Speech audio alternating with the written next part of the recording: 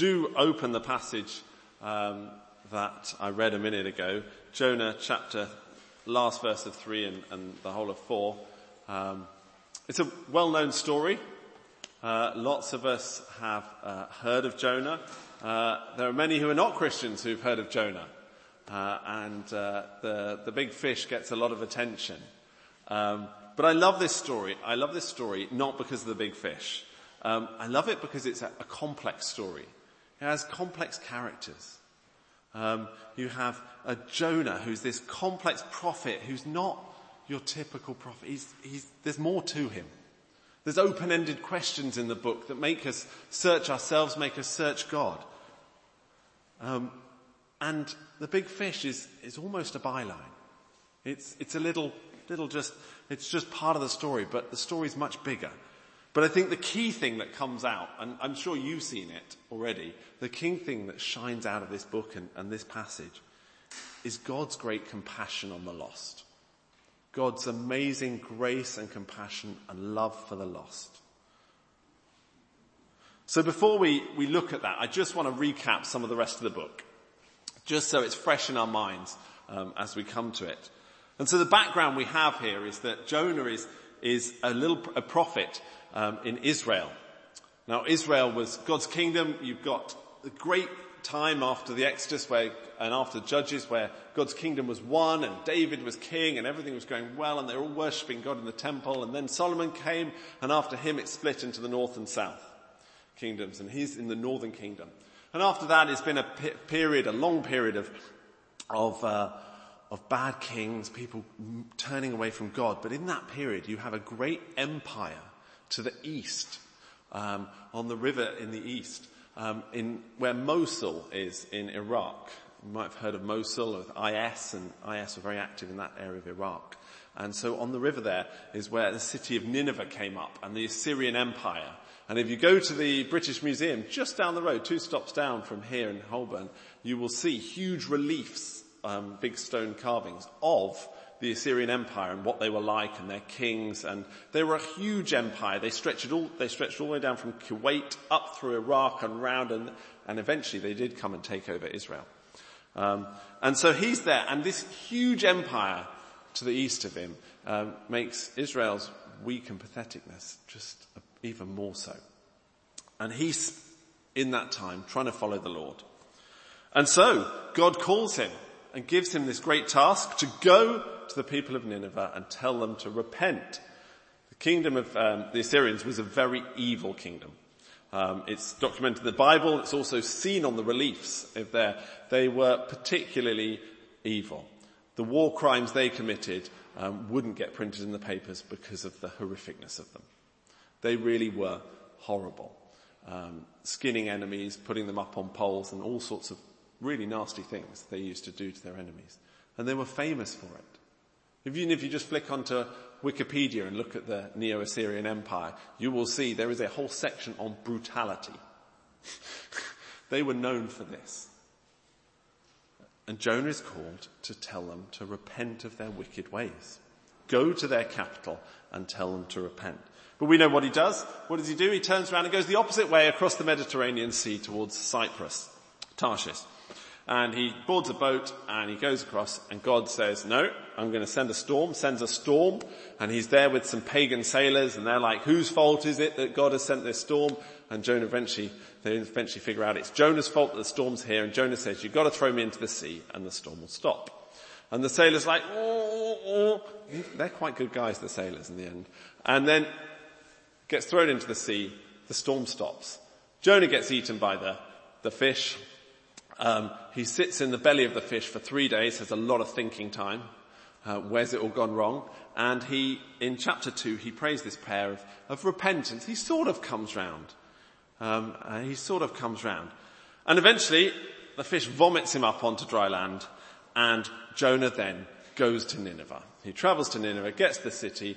It's a huge city. It takes him 3 days to get across it, the city. And he preaches, repent. Repent from your wicked deeds.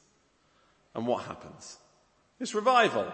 It's amazing. It's huge revival. 120,000 people we find out in the city. Then massive revival happens. From the very lowest to the highest, they call a fast. Even the king repents from the very top of society to the bottom of society. They repent. And that is where we get to our passage now in chapter 3, verse 10. When God saw what they did and how they turned from their evil way, God relented of the disaster that he said he would do to them, and he did not do it. Brilliant. Amen. Surely that's the great ending, isn't it? And then we come to this next bit about Jonah and everything that God teaches him in this.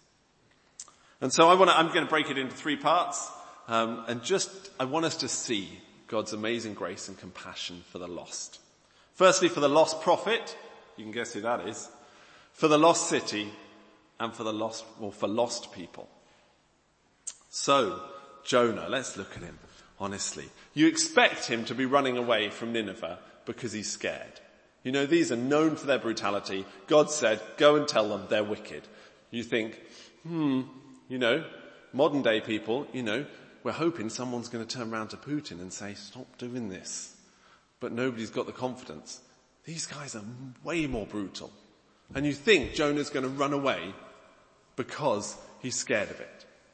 But he's not. You saw it in verse 2. Have a look with me if you've got it open. In verse 2, why did he run away from them? He ran away from them. He said, oh Lord, this is what I said. Is this not what I said when I was yet in my country? This is why I ran away from Tarshish.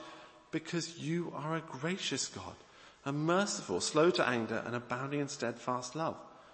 Therefore in relenting from disaster, therefore now, O Lord, please take my life from me, for it's better for me to die than to live. He is so angry that God has forgiven them. He didn't want to go to Nineveh, not because he was scared of them, because he was worried that God might forgive them. He wanted God to pour out his anger. He wanted fire and sulfur on Nineveh. He hated them. And here he is having a pity party.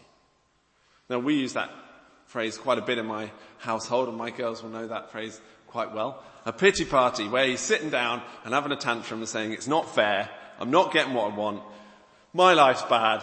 I don't think he's depressed. I don't think this is suicidal thoughts. I think he's having a real tantrum. Toys out the pram time. He doesn't like what God's done. He's really angry at God. But look at God's response to him. Look at God's response to him. Does God say, Jonah?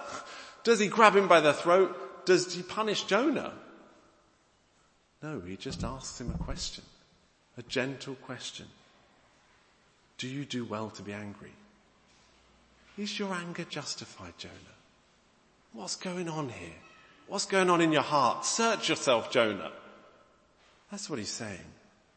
Isn't that amazing grace from the Lord? I mean, Jonah's not got a great track record. He's not like your stand-up prophet and this is one moment, lapse moment. He's not. Take it back to the beginning and we know what he's done. Yet God is gently encouraging him, bringing him along. And again, later on, when he has another tantrum at God and says, I am really fed up. What does God do? God sends a covering from a little vine that grows up over and gives him some shade and then takes it away from him just to teach him the lessons, and then comes back. Is your anger justified? God is so gracious and compassionate to this guy having a tantrum. I don't think I'm as gracious and compassionate as that with my children when they're having a tantrum. Don't know, you maybe have to ask them afterwards. And I wish I was. I wish I was more like this as a father, gently encouraging. He even, when Jonah runs away from him, back in chapter 1, God could have sunk the ship. He could have killed him. He could have left him to drown. Swimming lessons weren't a thing in those days. Jonah gets thrown into the sea in the middle of the storm. He's a goner. No, he sends a fish to save him. He's swallowed by the fish and he spends 3 days in the belly of a fish. I think that's pretty remarkable, to live for 3 days in the belly of a fish and then vomited out into dry land. God is constantly, gently working on Jonah, working on his character. And that is the God we have. We don't have a God who wants to just punish us instantly as soon as we've done something wrong. We have a God who is gentle and patient and kind. When we have our pity parties and our tantrums about what's life not being fair and things going on, we have a God who comes alongside us. Sometimes he sends us difficulties. Jonah was had a storm come to him to help bring him round. He had his shade taken away from him and a scorching east wind in the desert of Iraq to help him turn, to help him think. No, I might know this up here, but there's times in my life, and I'm sure there's times in your life, where things come along and your first response isn't, God, how are you going to grow me through this? Thank you. How are you going to grow me? How are you going to change me? What are you teaching me, Lord, in this situation? It's not fair. Change it, Lord. I don't like it. Yet we know. You read Romans 8:28, we all know it very well, and we know for those who love God, all things work together for good, for those who are called according to his purpose. We know these truths.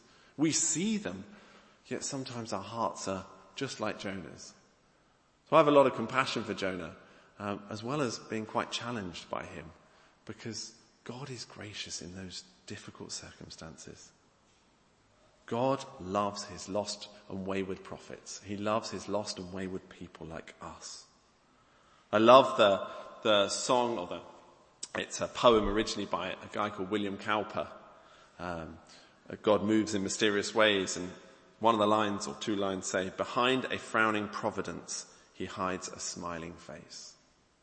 And you can see that shine out in this passage from Jonah. Behind all these difficulties in Jonah's life, you see God gently encouraging him and trying to change him. And he does that in all of our lives through our circumstances. Let's look at his grace now for Nineveh. God's amazing grace and compassion for the lost city and for the lost nation of Assyria.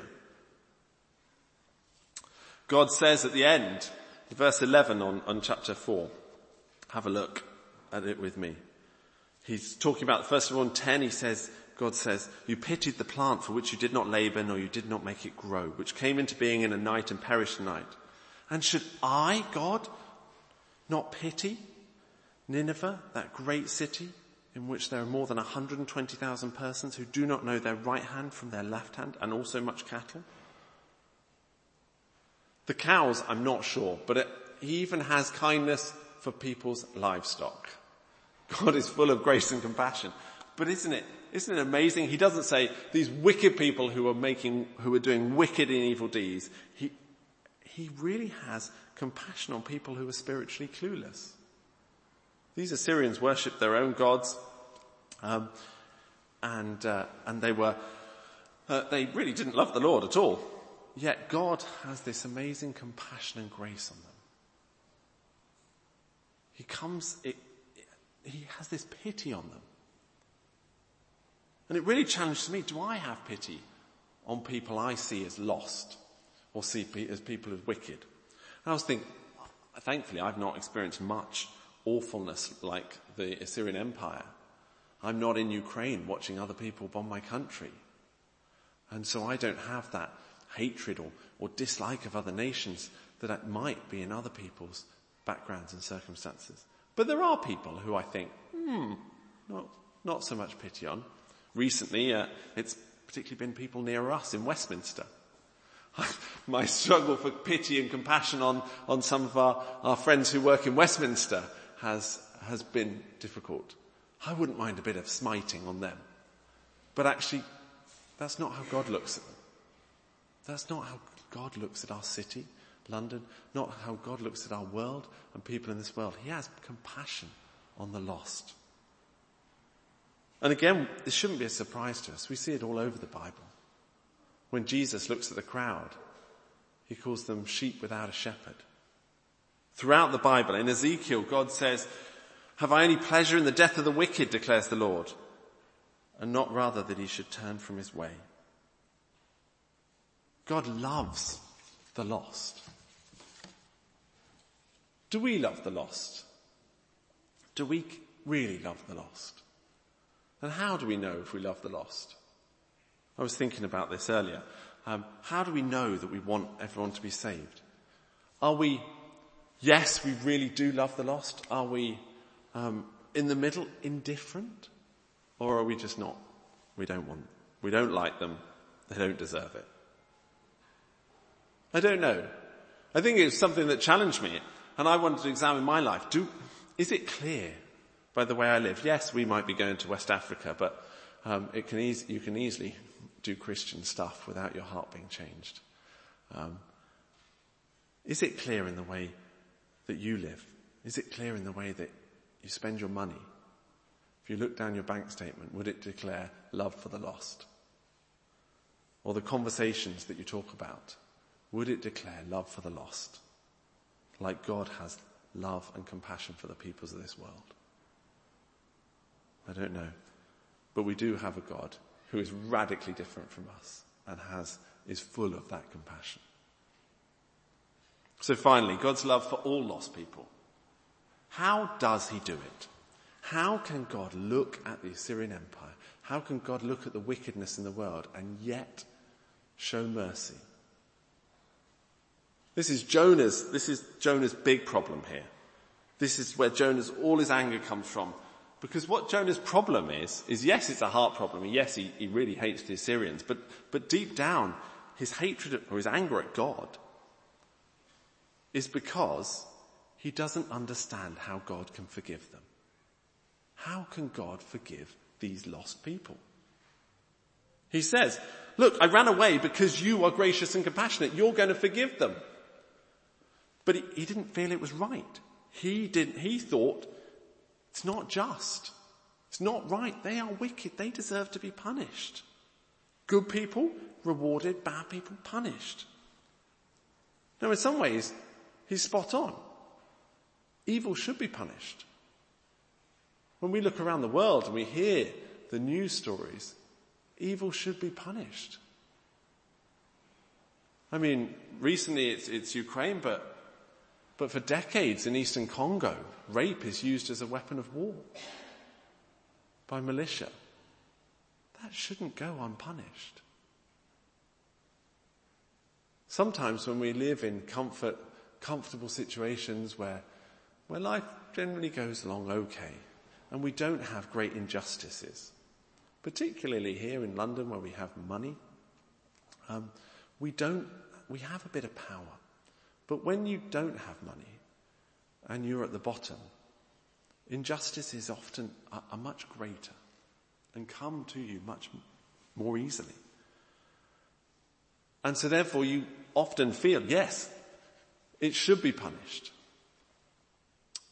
It's something we forget, I think, in our culture. Evil is wicked and needs to be punished. And so Jonah is somehow right, but he doesn't realize the God he's got. He doesn't realize that he's got a God who can reconcile mercy and justice in one. You see, we have been thinking about this recently with Easter coming at the cross. And we talk about it a lot. But what happens there? How does God reconcile this mercy and justice? How does he forgive wicked people? Let them go away scot-free. Well, I'm sure you know, and you do know. God puts the sin and the punishment for the sin on Jesus instead of us. The punishment that the Assyrians deserve, the punishment that we deserve, the punishment that anybody who knows Jesus deserves is placed on Jesus. It is meted out. It does happen. It is poured out, that anger and that punishment and that justice that is deserved is poured out. But it's not poured out on us. It's poured out on Jesus. And then what happens to us? Then we can be forgiven. We can be let go because that punishment has happened. It is finished on the cross. And Jonah would have known this. Jonah would have been in the temple. He would have seen the sacrificial system. They had a great display of this, a visual display of what's happening on the cross in the temple. Every year on the Day of Atonement, they would get a sheep, and the priest who represented the people, who represented all the people, so his sin, he laid his hands on the sheep, physically put his hands on the sheep, as a sign of laying all the sins of the people on the sheep. And then what did they do? They cut the throat of the sheep. They killed it. The punishment went there, and the people were absolved. They were free. It's done. It's meted out. It's done. Now, obviously, we all know a sheep can't take the punishment for people. It's a sheep. So that's why we needed Jesus. But it was a great picture to point us towards Jesus. And Jonah had that. It's interesting that Jonah only quotes the very first part of what God says in Exodus. And when Jonah says God is an abounding, gracious, let me read it properly. Jonah says, "For I knew that you are a gracious God, merciful, slow to anger and abounding in steadfast love and relenting from disaster." He stops. That is Exodus 34. He stops early. The next part of that verse says, Exodus 34:7, the next part of that verse says, "By no means letting the guilty go unpunished." God is not a God who just pours out his love and just love without justice, because justice is important. And Jonah has forgotten this. God has love for the lost because he can forgive the lost, because he can punish the sins of the lost on Jesus, ultimately for us. So finally, what is our response to this God? What is our response to this God who loves wayward Christians, who loves wayward prophets? What is our response to a God who uses all the circumstances of our life to slowly and gently bring us to him? What is our response to a God who loves everybody, who cares for everybody, who is so much kinder than I could ever be, so much more generous and loving than I could ever be? And what is our response to a God who can see my sin yet puts it on his Son in order to forgive me? What is our response to this great God? I think the first response is worship. It's to lay down before him, worship him. Like Thomas, I don't know if you've read it recently in John, when Thomas just goes, when he sees Jesus, "My Lord and my God," and gets down before him. Our first response is worship. Now, if you don't know this God, if you don't know Jesus, can you not see how beautiful he is? Do you not want to know him? Think about him. If you do know him, worship him. He is worthy of our worship, worthy of everything that we have. And secondly, let's imitate him. Let's imitate him. I think it was Oscar Wilde that said imitation is the highest form of flattery. Well, that's what God wants us to do. Imitate him. Let us love the lost. Let us have compassion on people who don't deserve it. Let us have grace and forgiveness for people who don't deserve it, because we know that we don't deserve it either. We don't deserve his love and his grace and his compassion. Yet he gives it freely to us. Let us imitate it and have grace and compassion for others, particularly the lost, those who don't know their right hand from their left hand, those who don't know Jesus, those who haven't heard of Jesus. Let me pray, and then we'll sing. Father, you are great and glorious. You are compassionate and full of grace. You are more wonderful than we can imagine. Father, help us to see you for who you are, a God of grace, a God who is just yet forgives us, a God who poured out the wrath that we deserve on your Son in order to forgive us, a God who loves the undeserving and the unworthy. Father, help us to worship you with our hearts, with our minds, and with our lives. And help us to love the lost like you do. In your mighty name we pray. Amen.